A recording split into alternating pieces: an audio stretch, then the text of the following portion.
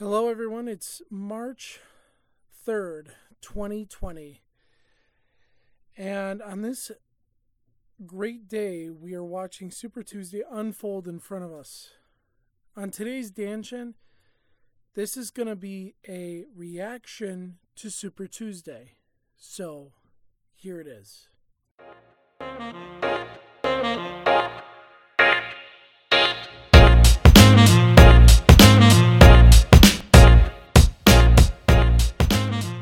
Ladies and gentlemen, today we are witnessing Super Tuesday unfold, and let me tell you guys, it's been a real banger.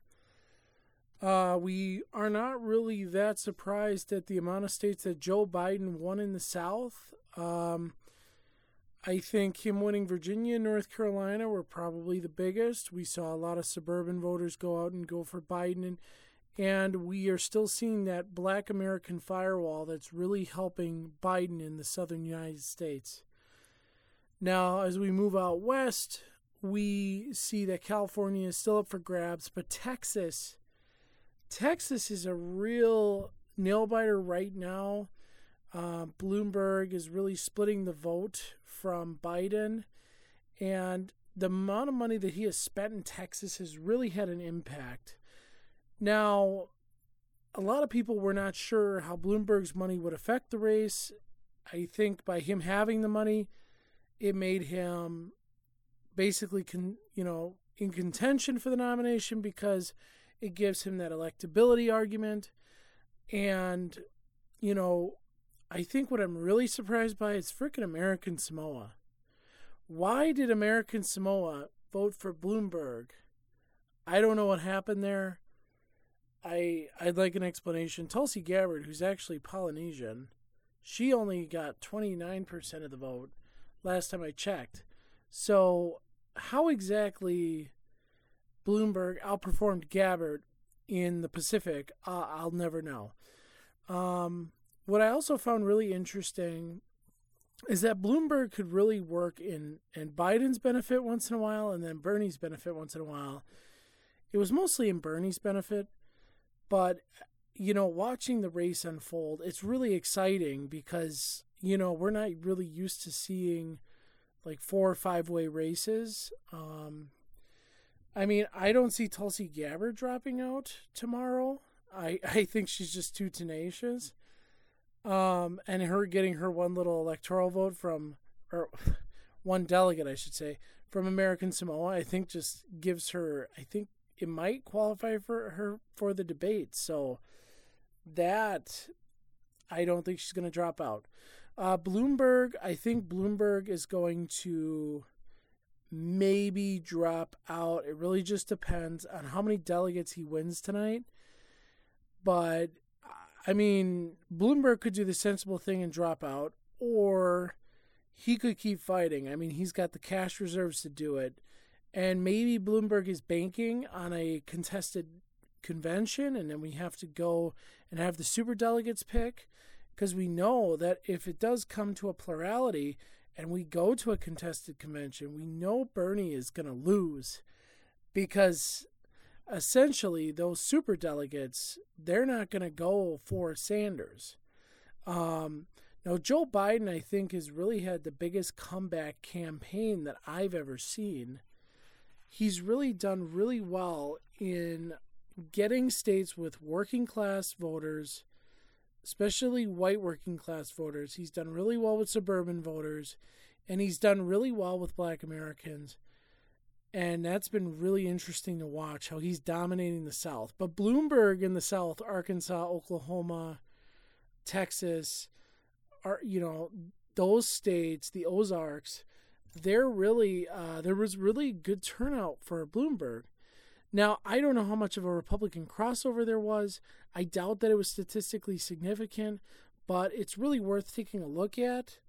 What I also found really interesting was Bernie's campaign deserves a pat on the back for getting Latinos in his camp. He's done such a good job of it. Really impressive. And I think that he needs to get a lot of credit for that. His campaign staff has done an excellent job to make up for what they lacked in 2016. So that is a huge improvement. I have to say I'm really impressed by it. And amongst younger voters, Sanders was supposed to turn out more younger voters. I'm a little disappointed that his supporters haven't really come out en masse for him. So, I mean, it could be different down the road. Now, another factor I should mention is Elizabeth Warren. No idea why she's still in the race, other than to maybe prove a point. I'm not really sure because, I mean, she's taking votes away from Bernie. If Elizabeth Warren didn't run, Bernie probably would have Massachusetts in the bag. But right now, Massachusetts is like a fighting hope for survival. But seriously, I mean, the story of tonight is going to be California, Texas, and American Samoa. American Samoa, you are now politically relevant. You are officially my heroes. And I have no idea why you voted for Bloomberg, but I would really love it if an American Samoan or a Samoan person could tell me why did Bloomberg run a ton of ads in American Samoa? I mean, I just don't get it. It's literally one of the most random things. I thought they were going to go for Sanders, for sure. Because I believe in 2016 they went for Sanders. Unless I'm wrong, maybe they went for Clinton. But I'm pretty sure in 2016 he went for Sanders. So, you know, I don't really understand why American Samoa went for Bloomberg. It's boggling my mind. Like, Bloomberg's got all these. He hasn't won a state, but he's won American Samoa. I don't know why. I want an answer. Maybe I'll have to do some digging later as to why that is. But it's very interesting. It's also interesting to point out that a lot of that Colorado and Maine, it's their first primary. I think Colorado was in a very interesting turnout. I had a feeling they were going to go for Bernie. Somebody brought up the point of the free weed state basically voted for Bernie, which could be a sign of Colorado just becoming more liberal. They've had a lot of liberal leadership in that state. And then we go over to Maine. Now, Maine's kind of a wild card, and they have an independent U.S. senator. They elected a crazy far-right governor, so they're all over the place. So it's interesting to see how Maine's going to unfold. It's really been just an exciting race to watch. And as a voter myself, does it affect my opinions? Probably. I mean, most people made up their mind within a few days of the election because people flip-flop. I flip-flopped like 4 or 5 times. I was Kristen Gillibrand first. I know, we're going way back. Kristen Gillibrand first. Then I was for Pete. And then I went to Andrew Yang. Then I went back to Pete. Now I'm with Sanders. So I've been like all over the place. A lot of voters, especially suburban voters, like myself, are probably flip-flopping and deciding these elections. So I think that's so fascinating to watch. Really is. And I am just really, just seeing a 3-way race. It's very interesting. And I don't know if Bloomberg is going to win more states. We're still waiting for results to come in here. But I'm eager to see what's going to happen. So I hope you've all had a wonderful week. I'm sorry I'm going to have to cut this podcast a little short. This Dangent is being recorded during Super Tuesday, so I got to get back to the TV and watch what's about to unfold. I appreciate everyone for listening. We're getting a couple interviews in the bag. We've got more content rolling out. Of course, we're going to be doing a Dangent every day.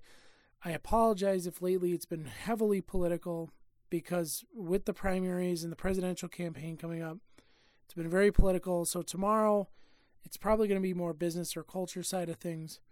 But I'd like to thank you all for listening. Tweet at me who you're going to vote for. I'm curious to know your rationale. Email livewithdvg@gmail.com. Follow me on Twitter and Instagram. We have a Facebook page. I've got Snapchat. I've got the whole shebang here. Every social media account's pretty much covered. Now, I'd like to bid you all adieu and have a fantastic week, and let me know who you voted for.